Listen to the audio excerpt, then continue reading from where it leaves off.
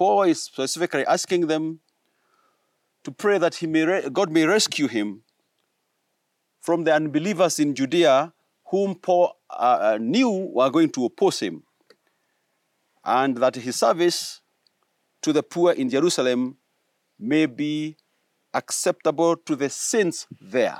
This book is just tremendous. We have wholeheartedly obeyed the new teaching and trusted. If God had not breathed into Adam's nostrils, Adam would have remained just a lump of dust. How should we then treat the Bible? All of us are sinners and saved only by grace. For worship, we were created. And for worship, we should ever live. Jesus died for our sins. And so now that we have put our faith in him, he takes away our sins. He covers under his righteousness. Hello and good morning, my dear friends.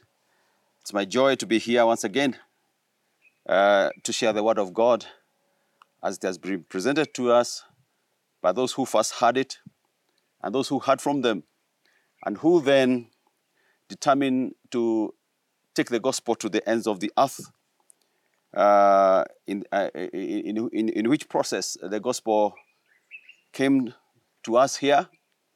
And now it has become our responsibility to carry the torch of the gospel to the remaining parts of the world that are yet to be evangelized. And I want to welcome you this morning to join this struggle, in this endeavor, in this mission to take this gospel to every land on earth, every place, and share it with every ethnic group of people, that this gospel may reach everybody. That is the plan of God. That is his desire. Let us pray. Father, I thank you for giving us yet another day and another occasion and opportunity to share the word and to hear it. You were concerned, and you're still concerned about the welfare of people. And I pray, Father, that we too, who hear this gospel message and believe in it, will be equally concerned with the welfare of others, both spiritually and socially. Guide us now as we present this message, that we shall be faithful to the word as it is written. And this we pray in the name of Jesus Christ, our loving Savior. Amen. Amen. So we are coming closer and closer to the end of our study of the book of Romans. And today we are going to read the last verses of chapter 15. And after that we shall be left with chapter 16 to tackle. So our reading this morning is Romans 15, verses 22 to 33. Romans 15, verses 22 to 33. And here's what the word of God says. Paul ends his last statement, his last message by saying, "This is why I have often been hindered from coming to you." Then he proceeds, verse 23, But now that there is no more place for me to work in these regions, and since I have been longing for many years to see you, I plan to do so when I go to Spain. I hope to visit you while passing through and to have you assist me on my journey there. After I have enjoyed your company for a while, I beg your pardon, there is a full stop there. Let me read this again, verse 24. I plan to do so when I go to Spain. I hope to visit you while passing through and to have you assist me on my journey there after I have enjoyed your company for a while. Now, however, I am on my way to Jerusalem in the service of the saints there. For Macedonia and Achaia were pleased to make a contribution for the poor among the saints in Jerusalem. They were pleased to do it and indeed they owe it to them. For if the Gentiles have shared in the Jews' spiritual blessings, they owe it to the Jews to share with them their material blessings. So after I have completed this task and have made sure that they have received this fruit, I will go to Spain and visit you on the way. I know that when I come to you, I will come in the full measure of the blessing of Christ. I urge you, brothers, by our Lord Jesus Christ and by the love of the Spirit, to join me in my struggle by praying for me. Pray that I may be rescued from the unbelievers in Judea, and that my service in Jerusalem may be acceptable to the saints there, so that by God's will I may come to you with joy, and together with you be refreshed. The God of peace be with you all. Amen. Let's try and break down Paul's message as we have read it. Now, in these verses, Paul confirms some of what we said last Sunday, particularly that Paul saw himself basically as an evangelist, and his work as proclaiming the gospel everywhere. I mean, where it has not been preached before. Leaving others like Apollos to disciple the new converts. However, in the same verses, Paul fully understands that, human needs. He well understands the most basic human need, for instance, is a need for food and sustenance.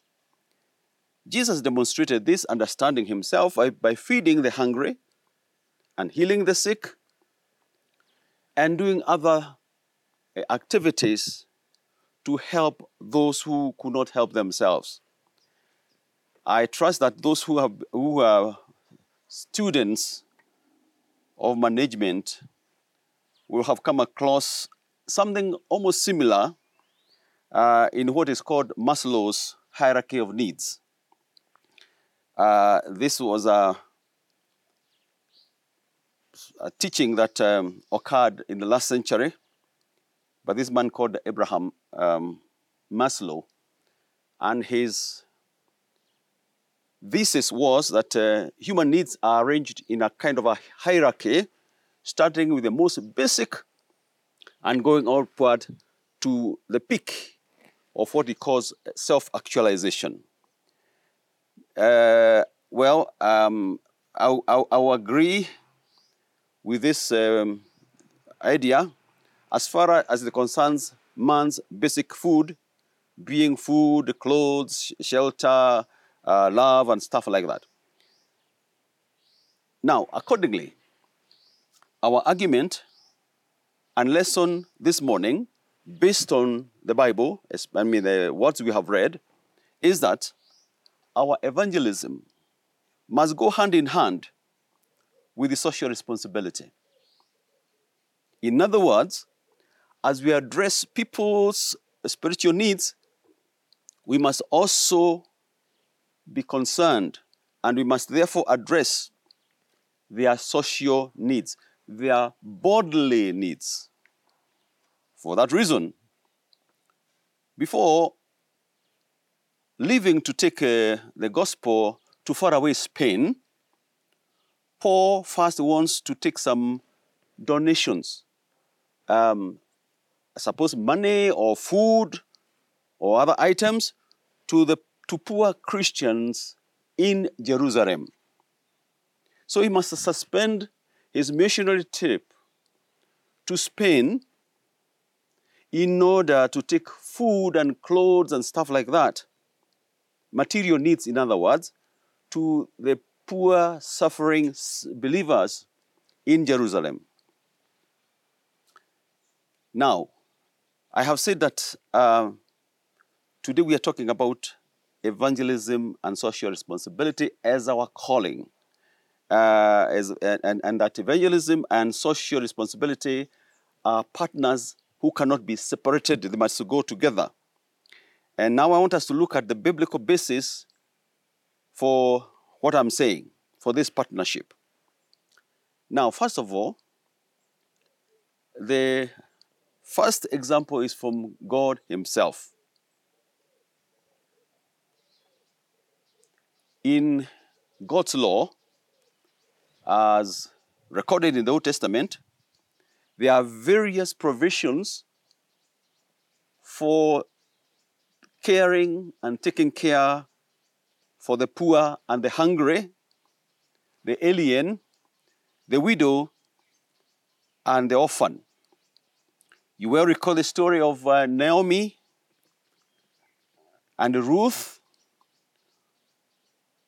who were terribly devastated by the death of Naomi's husband and all his sons, including Ruth's husband, leaving them poor and destitute, totally helpless.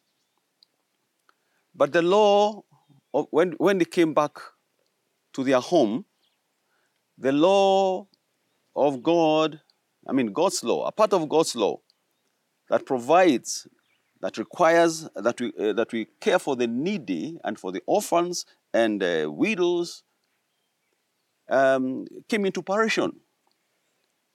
And Naomi and Ruth were helped, first of all, to get food, and then finally, to settle down with provisions coming from well-wishers, from the family. Their inheritance was also restored to them, and because that is what the law of God required. Secondly, God, in his word and also in the law, denounces oppression and tyranny and calls for justice. He calls his people to be the voice of the voiceless and defender of the powerless. In this regard, God's greatest commands are these, and this is from the word of Jesus himself, that we love God with all our being, and secondly, we love our neighbor as we love ourselves. This is what we are talking about, my friends. This is what true worship is all about. It is not just singing hymns and raising our hands. It is not just going to church or making donations there or paying tithes. Now, James says that faith and our good deeds must go together. And faith without good deeds, without works, is dead. It is absolutely useless.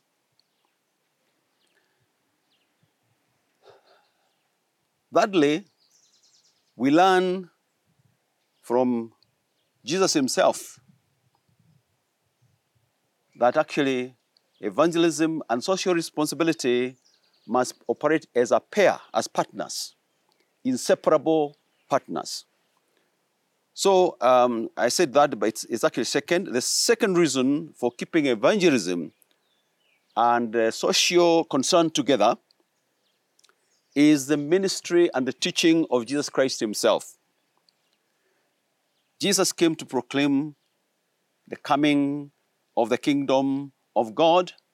Those were his first words when he started his public ministry, that he pronounced that the kingdom of God is at hand. Elsewhere, we are told that he came to seek and to save the lost. But it is also true that Jesus demonstrated the arrival of the kingdom of heaven or the kingdom of God by his works of power and compassion. The Gospels tell us that Jesus went from place to place with great crowds following him. And Jesus taught them the word of God, first and foremost, but he also healed their sick. He cast out demons. He fed the hungry and raised the dead. And he showed great kindness, great compassion to needy and poor and the weak. He brought into the center those who had been rejected and marginalized, including lepers, for instance. And in his teaching, Jesus often used parables which demonstrated his love and his compassion. There is a story of the prodigal son, for instance. In spite of his rebellion and wastefulness, when the prodigal son came to his senses and decided to go back to his family, well, one would think that nobody wants to see him. Well, his older brother, of course, wasn't too impressed, but his father, his parents, received him with joy and started a feast to celebrate the coming of the one that they had thought was lost and even dead. That is compassion. That is love. That is in accordance with the kingdom of heaven and the teachings of the Word of God. And then there was the Good Samaritan. Now we know from what is written in the Bible that the hatred that existed between the Jews and the Samaritans, which is the reason why Jesus was teaching this parable. So the Good Samaritan saved the life of a Jew who had been attacked and beaten terribly by robbers and left by the side of the road to die. And the priests and the Levites came and bypassed that man. The Levites and the priests, of course, were Jews. They wouldn't help their fellow Jew. But then came along the same road a Samaritan. And he had pity and compassion on the injured person. And he wouldn't leave him there to die. But he took him to a place where he could be taken care of at the Samaritan's own cost. Now, so what does this show? Human compassion. Human compassion is really basic to our human nature and human personality. So let's look then at those. So we had the example from God. We have had the example from Jesus Christ to demonstrate that evangelism and social action or social concern are partners that cannot be separated. So that example is the early church in the book of Acts of Apostles, particularly chapter 2 and chapter 4. Now, in chapter 2, we are told that they, after the resurrection, after the day of Pentecost, the church started meeting together and were sharing everything in common. Sharing the word of God and sharing their provisions and material goods together. So we are told that they devoted themselves to the apostle teaching and to the fellowship, to the breaking of bread, and to prayer. All believers were together and had everything in common, selling their possessions and goods. They give to anyone as he had needs. Now, let's see how this one progresses. They devoted themselves to the apostles' teaching, the gospel message, and to the fellowship itself, being together, to the breaking of bread, and to prayer. And we are told that they met every day in the temple courts, and they together shared in their homes, and they continued the fellowship there. And they were of one heart and one mind.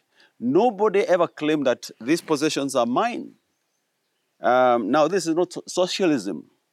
It is not communism, as some people suppose.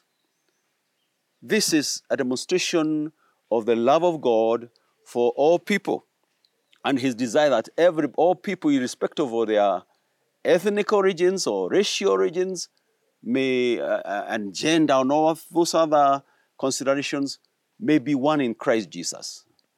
Jesus is the glue that binds all people together in spite of their various differences. Now, chapter 4 of Acts also says about the same words, but it has this outstanding verse when it says, there were no needy persons among them.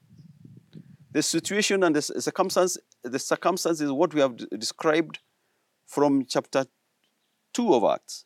But in chapter 4, the writer goes inside the fellowship, and he says, in this fellowship, there were no needy persons. My friends, talk about paradise. These men and these women, after hearing the word of God, they determined to make life to be heaven here on earth. They were having their small heaven in that fellowship. And it is not that everyone was rich. Why is it that there were no needy persons? It is not that everybody there was rich. Not at all. Now, for the time, from time to time we are told, from time to time, those who owned lands or houses sold them, brought the money from the sales and put it at the apostles' feet, and it was distributed to anyone as he had. Those who were blessed by God to possess properties, houses, land, and other properties, once they became Christian, they never took their possessions as their own exclusively, but they sold what they had and brought the proceeds to the fellowship, and it was distributed to each as he had need. There was no wastage, there was no extravagance. Remember the story of Exodus. The Jews were told to collect their daily share of food, portions of food, according to the size of their families, as they had need. And the same principle applies here as well. They were given the money, and what was donated was distributed to each person according to their need. So those who had smaller families had a little less, food. Those who had larger families got a bigger share and bigger portions. Isn't that wonderful? Isn't that according to God's justice? Absolutely. Now, Paul was not a part of this fellowship. In fact, he was an enemy of this fellowship. As we know that in his earlier days, he sought to destroy the church and started persecuting Christians, as a result of which Stephen was murdered. And then he went to every church, churches everywhere, arresting Christians and bringing them to Jerusalem to be prosecuted. So Paul was not anywhere near the fellowship at Jerusalem. Where did he learn to take provisions to the poor in Jerusalem, according to his word in Romans?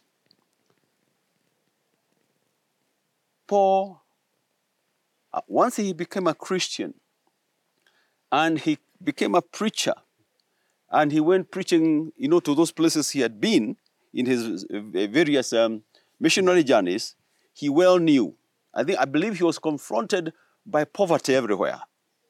And he came to this realization that there is this partnership between the gospel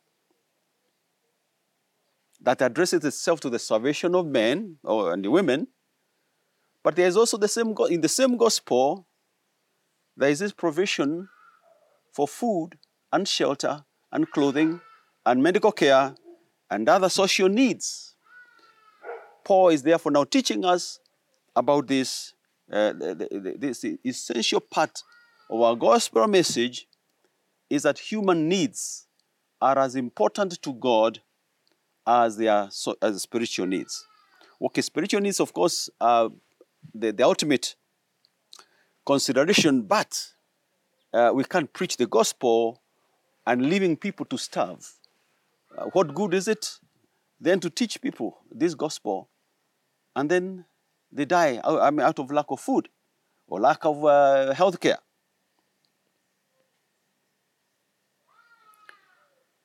Therefore, in chapter 15, verse 26, Paul says that the Christians in Macedonia and Achaia, those are Greek areas, had made certain contributions for the poor in Jerusalem.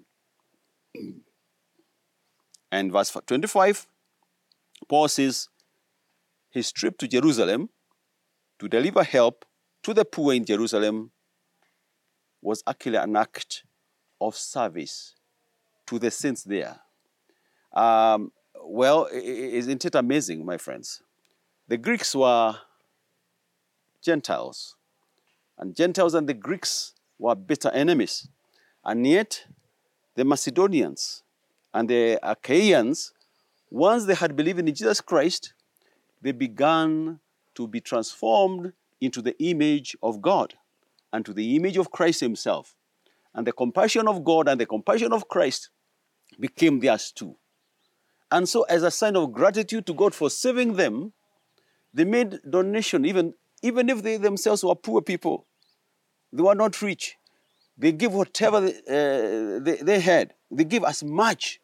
In fact, Paul says they gave much more than they could afford in order to help the starving, the suffering saints in Jerusalem. We are one body in Christ. We are one in Christ. We are one in the Spirit. Praise the Lord, O God Almighty.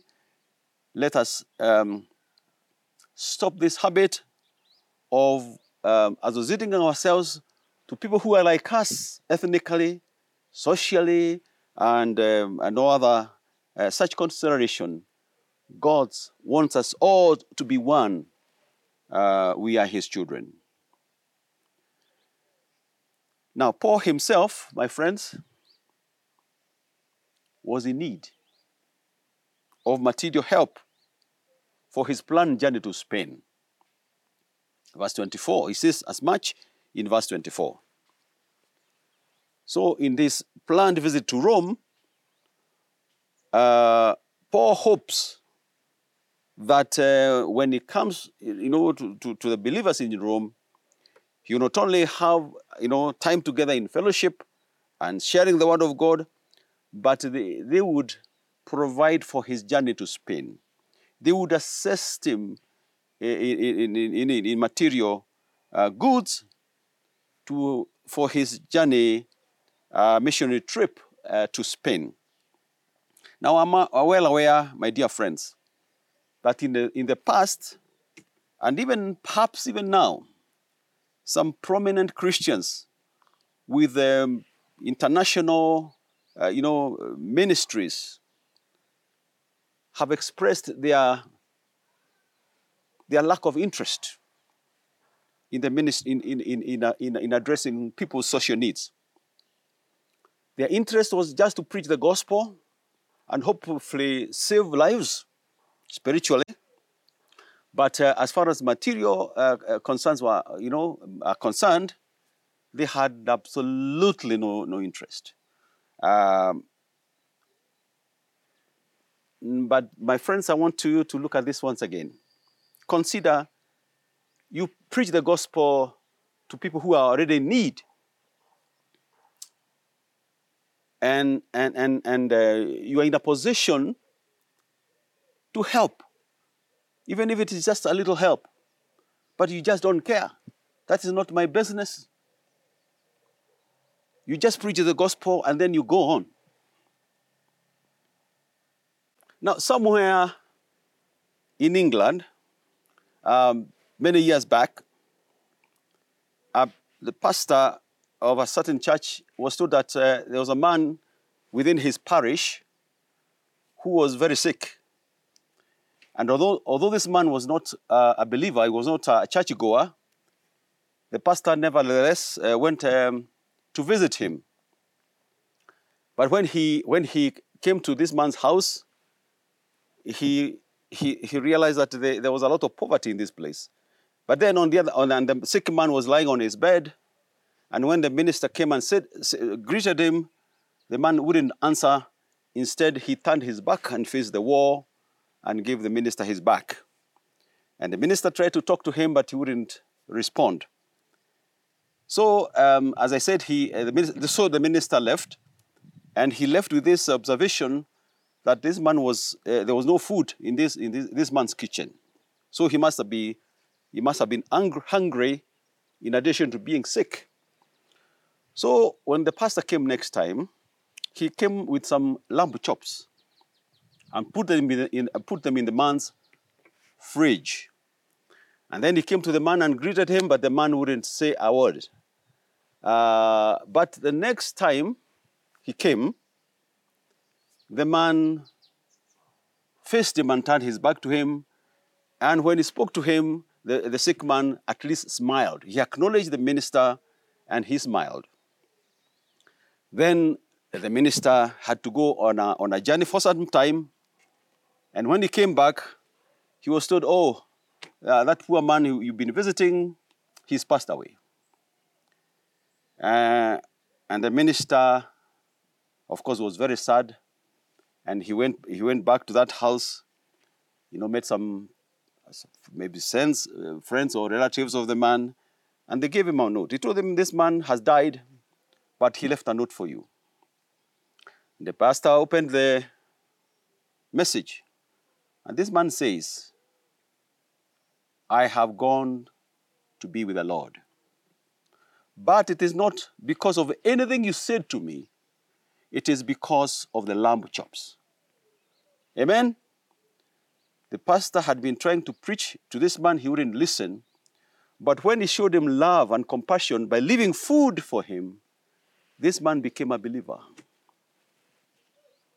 And so, my friends, Paul's final words in this chapter 15 of Romans is to invite all of us to join him in this ministry of evangelism and compassion. Never try to separate them. I believe we have sufficiently made this point clear and convinced all of us that evangelism and social action or social concern must operate as partners and must not try to separate them. And specifically, Paul says that we may pray for him.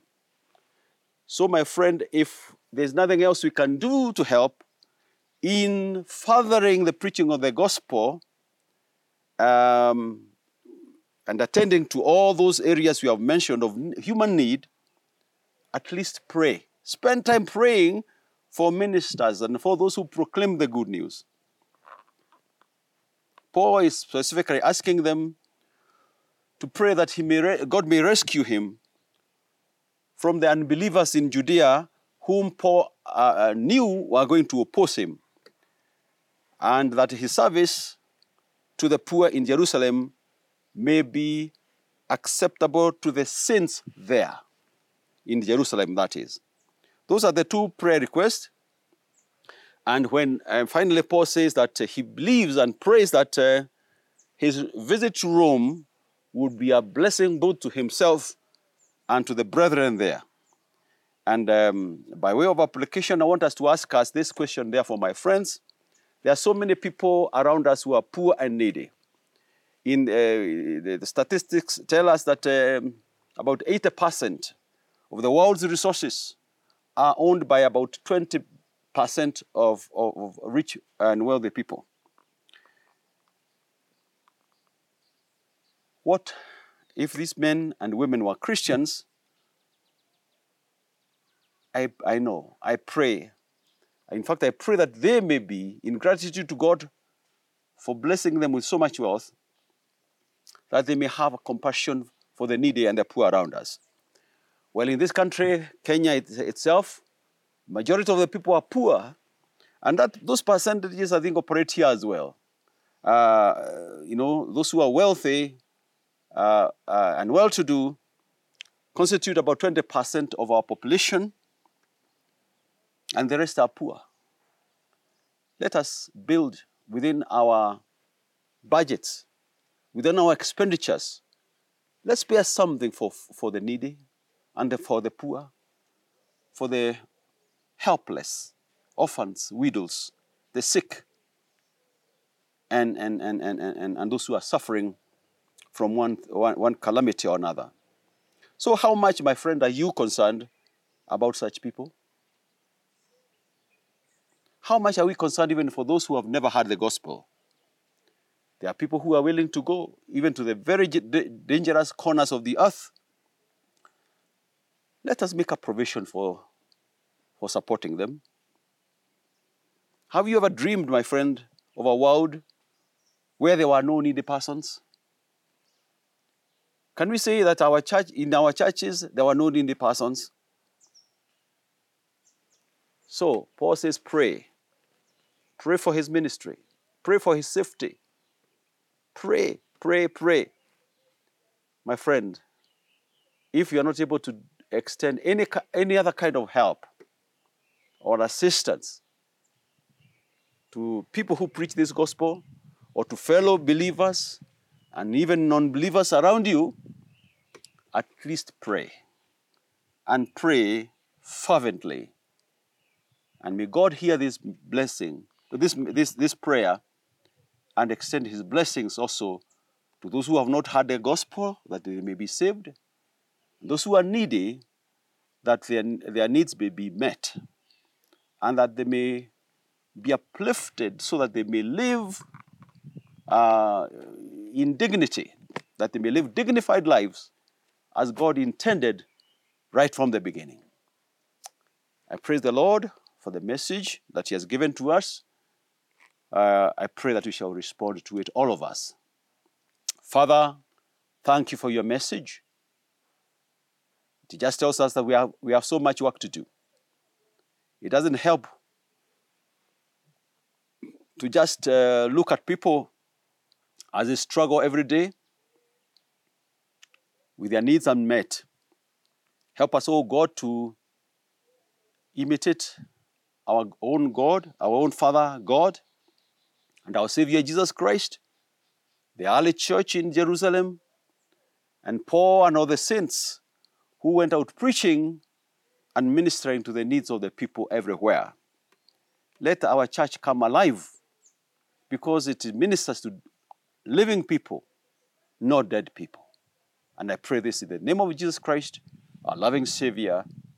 Amen. This book is just tremendous. We have wholeheartedly obeyed the new teaching and trusted. If God had not breathed into Adam's nostrils, Adam would have remained just a lump of dust. How should we then treat the Bible? All of us are sinners and saved only by grace.